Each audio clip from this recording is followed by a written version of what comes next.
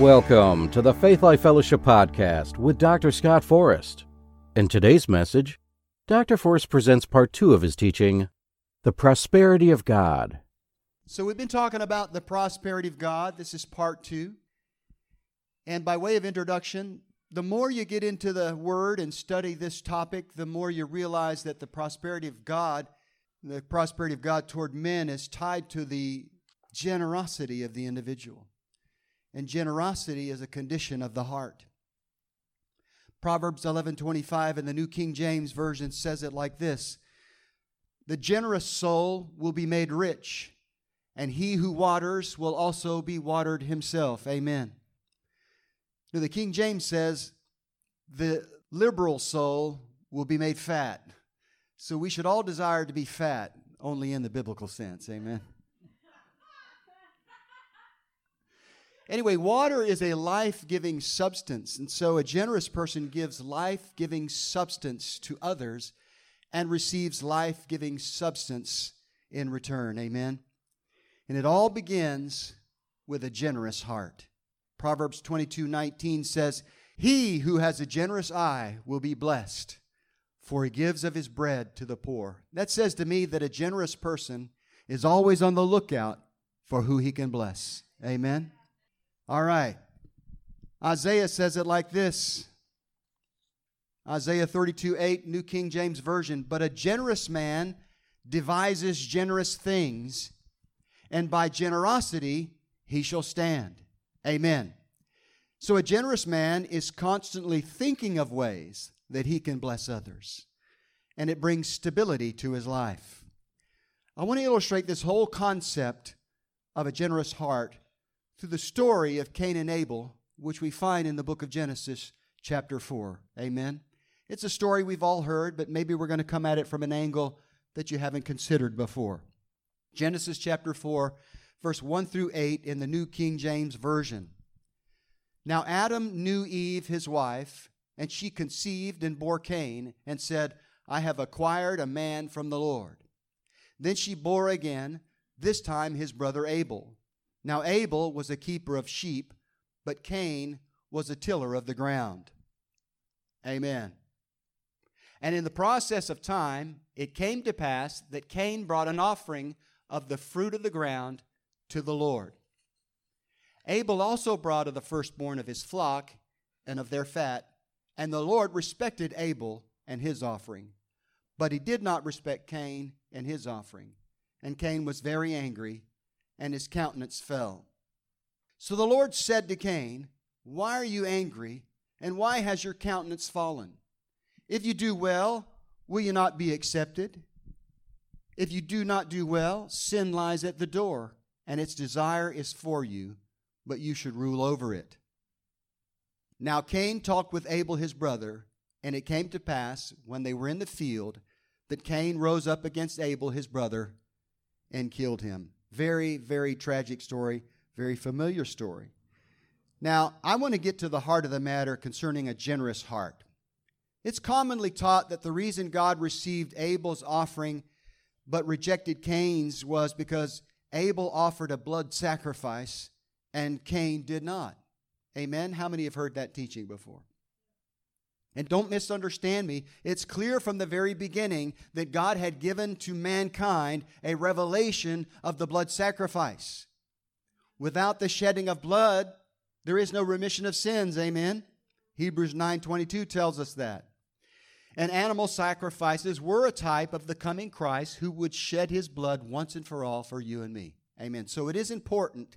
Animal sacrifice is important because it foreshadows the coming Christ, the one who would shed his blood for us once and for all. Amen? However, I don't believe in this particular case that an animal sacrifice was the issue. Because we find out later in the Scriptures that God asked us to bring him the first fruits of all our increase. It says that in Proverbs 3, 9, and 10, New King James Version. "Honor the Lord with your possessions and with the first fruits of all your increase. So your barns will be filled with plenty, and your vats will overflow with new wine." Now this is talking about grain and wine offerings. So if that's somehow evil, somebody forgot to tell the Holy Ghost, and it ended up in the Bible. Yeah, Brother Scott, but I thought the ground was cursed because of Adam's sin. So the fruit of the ground was cursed. Well, by that logic, the lamb was birthed by a sheep that ate the grass that was growing out of the ground, and that was cursed, so the lamb must have been cursed as well, by that logic. Yes, the ground was cursed, but the offerings, the type of offering was not the issue. It was a matter of the heart. I believe Abel's offering came with a generous and thankful heart by faith. He offered up that lamb to the Lord, but I believe in Cain's case, he brought it grudgingly and out of obligation and not by faith. Therefore, Abel's sacrifice was accepted by the Lord and Cain's was not. And it is borne out in Scripture. I do have some Scripture to back that up. Hebrews 11:4 says, by faith, Abel offered to God a more excellent sacrifice than Cain, through which he obtained witness that he was righteous, God testifying of his gifts, and through it, he being dead still speaks. Amen. So when it comes to giving, and this is what I really want to home in on today, it really is all about the heart. Jesus says, where your treasure is, there will your heart be also. If you gave me your checkbook and allowed me to look through it and see the things that you spend your money on, I could find out real quick where your heart is. Amen?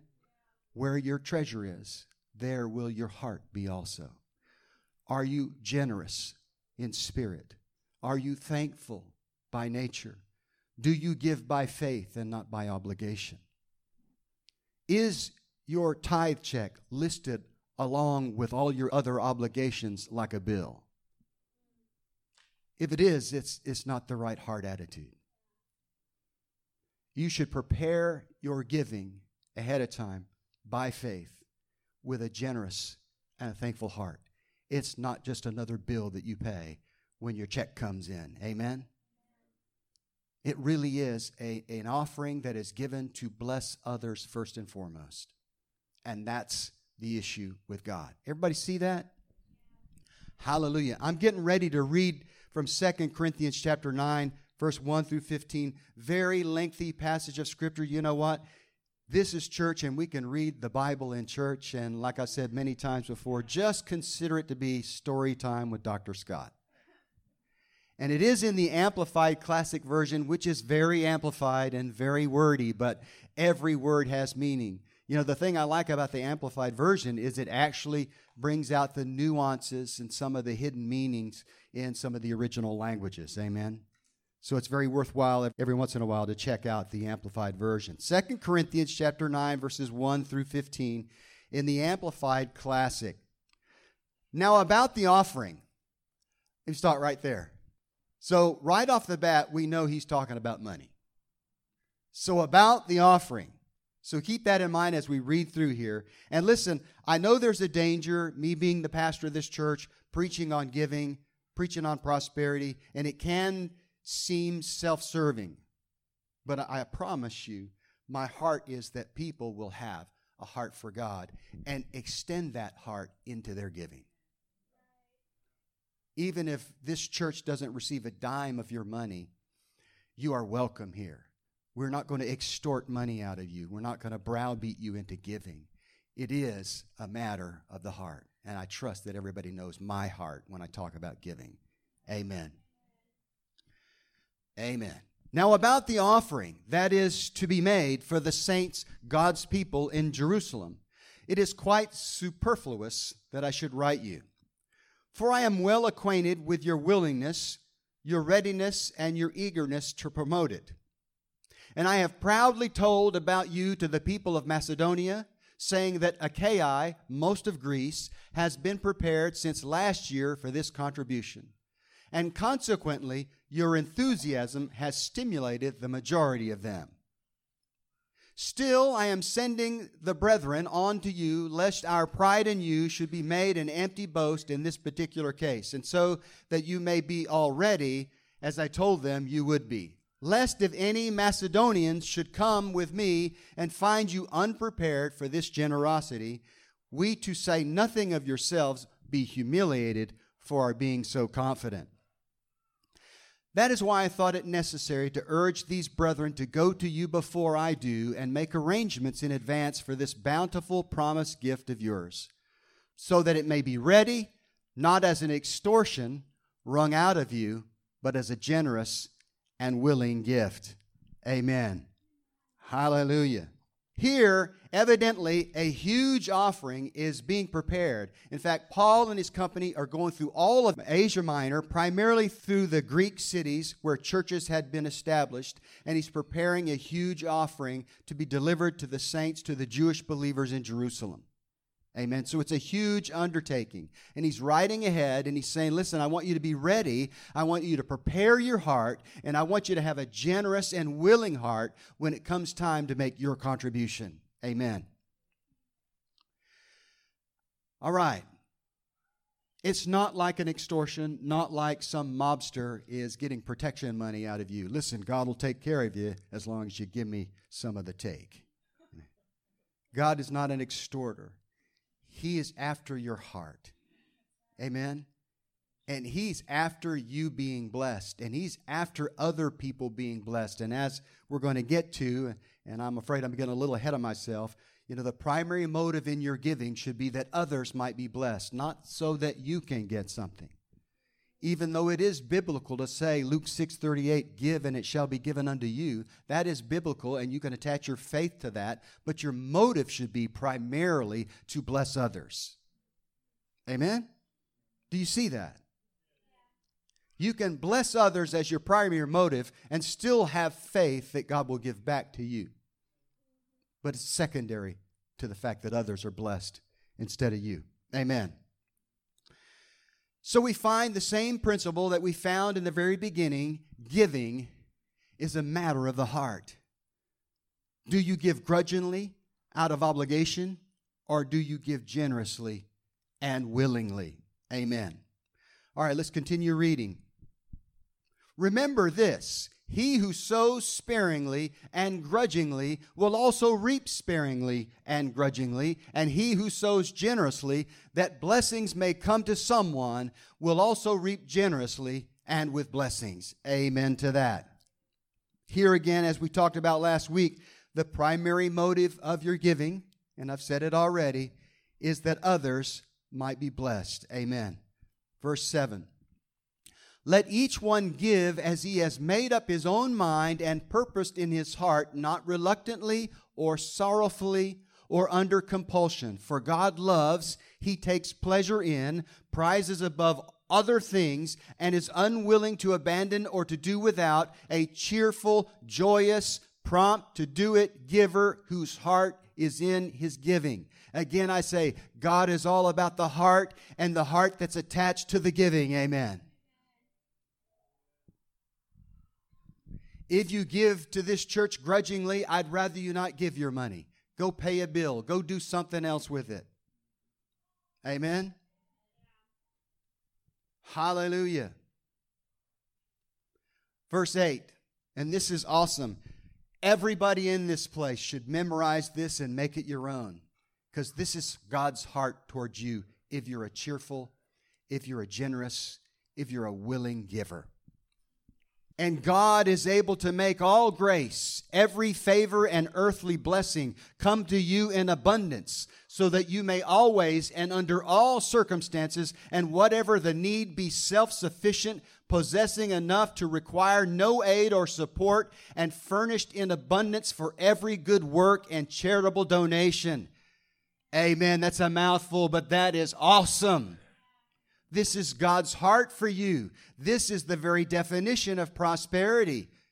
God wants you to have enough to meet all your obligations and yet still give liberally to the work of the Lord. Amen. That's His desire for you. He doesn't want to take from you and make you needy. He wants you to give willingly and generously so that in the end you'll have plenty to meet all your needs and continue to give liberally to the work of the Lord. Amen. Does everybody get that? God's not after your money. He's after your heart.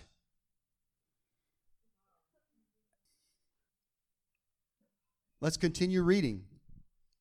As it is written, He, the benevolent or generous person, scatters abroad. He gives to the poor. His deeds of justice and goodness and kindness and benevolence will go on and endure forever. Do you hear that? Do you hear that?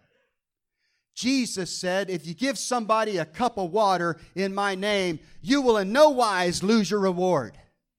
If you give somebody that's thirsty a cup of water, Jesus said there's a reward waiting for you. Can you imagine if you continue to give liberally to the cause of the gospel, what reward awaits you? Listen, there will be rewards in this life and in the life to come. Amen? Glory to God. He's after your heart and He wants you to prosper. Amen. Hallelujah. Verse 10. And God, who provides seed for the sower and bread for eating, will also provide and multiply your resources for sowing and increase the fruits of your righteousness, which manifests itself in active goodness, kindness, and charity. Amen. Hallelujah. I love this verse. Notice that God gives seed to the sower and bread to the eater. Amen. And both of them work together to multiply your resources for sowing and increasing the fruits of your righteousness. Amen. So there's seed and there's bread. Amen. It's a bit of a mystery, but when you sow natural resources into the kingdom, they take on a spiritual quality when you release them to the work of the Lord. I can't say I completely understand it, but you take your natural resources, you sow them into the kingdom, and they take on a spiritual quality.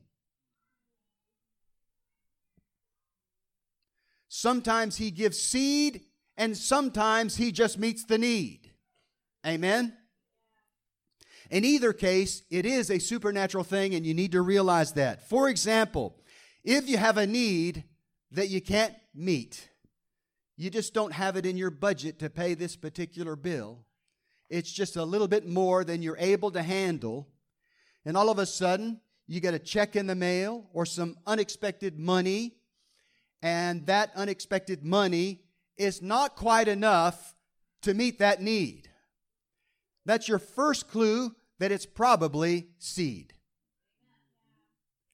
God wants you to realize if it doesn't meet the need, treat it as seed and sow it into someone else's life who has a need. Amen. Chances are there's somebody out there that amount will meet their need. And if you do, you can believe God for a harvest off that seed so that your need will be met. So that's the way I look at it. If I get some unexpected money, the first thing I ask the Lord is, this meant to meet a need, or is this meant for me to sow a seed? And I do whatever He tells me. Amen. I remember one time in particular, this is a story that I've told many times here at the church, but the keyboard, before we just replaced that keyboard with a nicer one, was a keyboard that Trish and I took out to the prison with us when we were in prison ministry in northern Louisiana for 14 years. And basically, after we just got started in prison ministry, we were going up there every Thursday night of the week, and we did it month after month after month, year after year after year. And we got up there, and we had a worship service before we taught the men. And they had this old rinky-dink Casio. It was like a kid's Casio keyboard. And it sounded awful. And it just grated on my nerves that we had to go up to the prison and use this Casio in our praise and worship.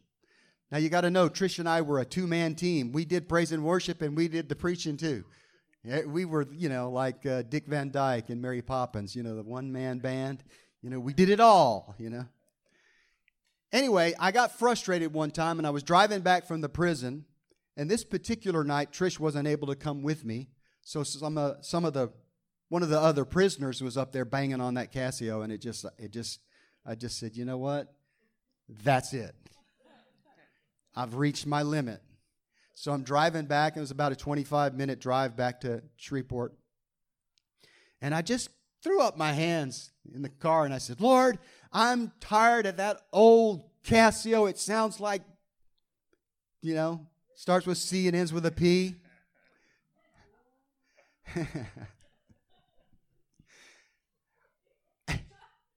I want a new keyboard, one that we can take up there, one that's portable, one that will produce some sound that's worth listening to. I want to bless the prisoners with some awesome praise and worship.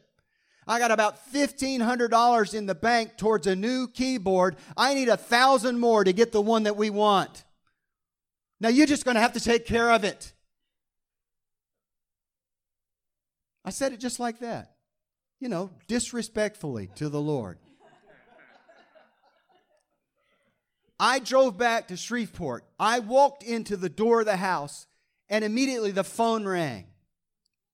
I picked up the phone, and I said, yes, this is Kroger headquarters in Houston, Texas. I am Mr. Smith, and I'm calling to let you know that your little card swiper deal, your discount tab, whatever you call it, that's on your key ring, where you get your Kroger discount, your number was selected out of thousands in northern Louisiana, and we have a check for $1,000 we're going to mail you. I am not embellishing this. This actually happened. And so I said, for real? Are you sure you're not going to send me $1,000 worth of groceries or $1,000 worth of Pampers? Because all my kids are out of diapers now. I said that. No, sir. No, sir. We're just doing this. We're just trying to bless people. We're going to send you a check for $1,000. So I got that check in the mail, and guess what that check was? It wasn't seed. It was just exactly what I needed to meet that need. I added it to the $1,500 that we had. Trish and I went down to the music store, and we bought a Yamaha S80, which at the time was top of the line. And we took that up to the prison for years and years and years. And like I said, right up until just a week ago, it was still our main keyboard. So it has special significance for us. Amen. Amen. Hallelujah. So sometimes God will send you a seed, and sometimes He will just meet your need. Amen. Hallelujah. Whew, glory to God. I don't know about y'all, but that cheered me up just remembering all that. Sometimes the prayers that you offer up like that, seemingly disrespectfully, God's like, I got you back. I understand your frustration. We'll take care of it, I thought, Lord, should I pray like this more often? He said, easy. You get one of those every once in a while.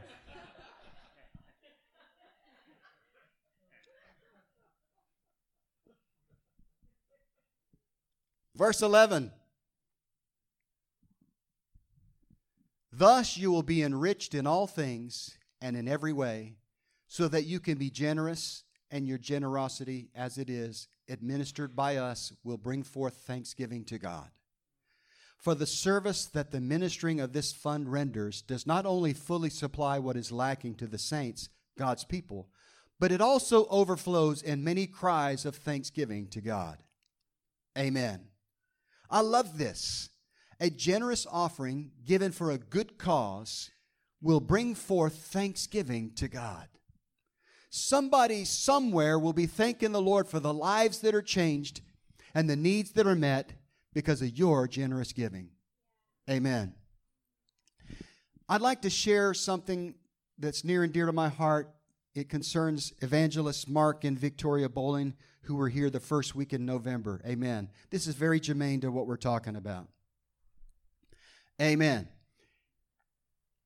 When they came, by the way, those of you that are not familiar with their ministry, they go to Pakistan and India and nations like that, and they preach the gospel in open-air crusades where, hundreds of thousands of people come. And I'm just blessed that they've been our friends for the last 3 years. We know them personally. And I want you to know that we wanted to bless them when they left us because they blessed us. How many remember Mark and Victoria? Was that a blessing or what? We wanted to bless them with a bigger offering than we were able to give. So I just said, Lord, this is the amount I want to give, and I'm going to give it even if I have to take from the general fund. Even if it doesn't come in, I'm going to augment it with general fund money. We're going to give them this much money because they are out there tip of the spear. They're out there taking the gospel to predominantly lately Muslim nations. I'll have more to say about it before I close. But so I had this figure in mind, and it was pretty much double what we normally give guest speakers. And so this is how much I want to give, Lord. And I just basically, asked the people. I said, come, let's give to Mark and Victoria. You've seen what they're doing. You've seen the fruit of their ministry. And did you know enough came in on that offering that we were able to give triple what I wanted to give them? Triple. So I want to thank you, those of you that are members of this congregation, for being those kind of people that give generously and willingly. I tell you what, talking about Thanksgiving will come forth because of your generous giving. I was shouting to the Lord, glory to God. Amen. And guess what? When they got the check, they were saying the same thing. Because they were getting ready to go back to Pakistan, and they were short several $1,000s. And that seed was enough to meet part of their need. Amen. So praise God. We know by experience what it means to give thanks when people give generously to the cause of Christ. Amen. Hallelujah. Verse 13. Because at your standing of the test of this ministry, they will glorify God for your loyalty and obedience to the gospel of Christ, which you confess, as well as for your generous-hearted liberality to them and to all the other needy ones. Amen. And they yearn for you while they pray for you because of the surpassing measure of God's grace, His favor and mercy and spiritual blessing, which is shown forth in you. Now thanks be to God for His gift, precious beyond telling, His indescribable, inexpressible, free gift. Amen. Hallelujah. When you give by faith out of a generous heart, you will draw attention to the gospel of Jesus Christ and the indescribable, inexpressible, free gift of God. Amen. Which is Jesus our Lord. A lot of people said to me, well, not a lot of people, but one or two of my closest advisors said, are you sure you want to preach on prosperity at Christmas time? I'm like, you know what? I can't think of a better time to preach on prosperity when we have this indescribable, inexpressible free gift of Jesus Christ that was given to all mankind, and we're celebrating that gift. Amen.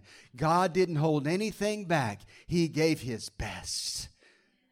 So we should be inspired to do the same thing.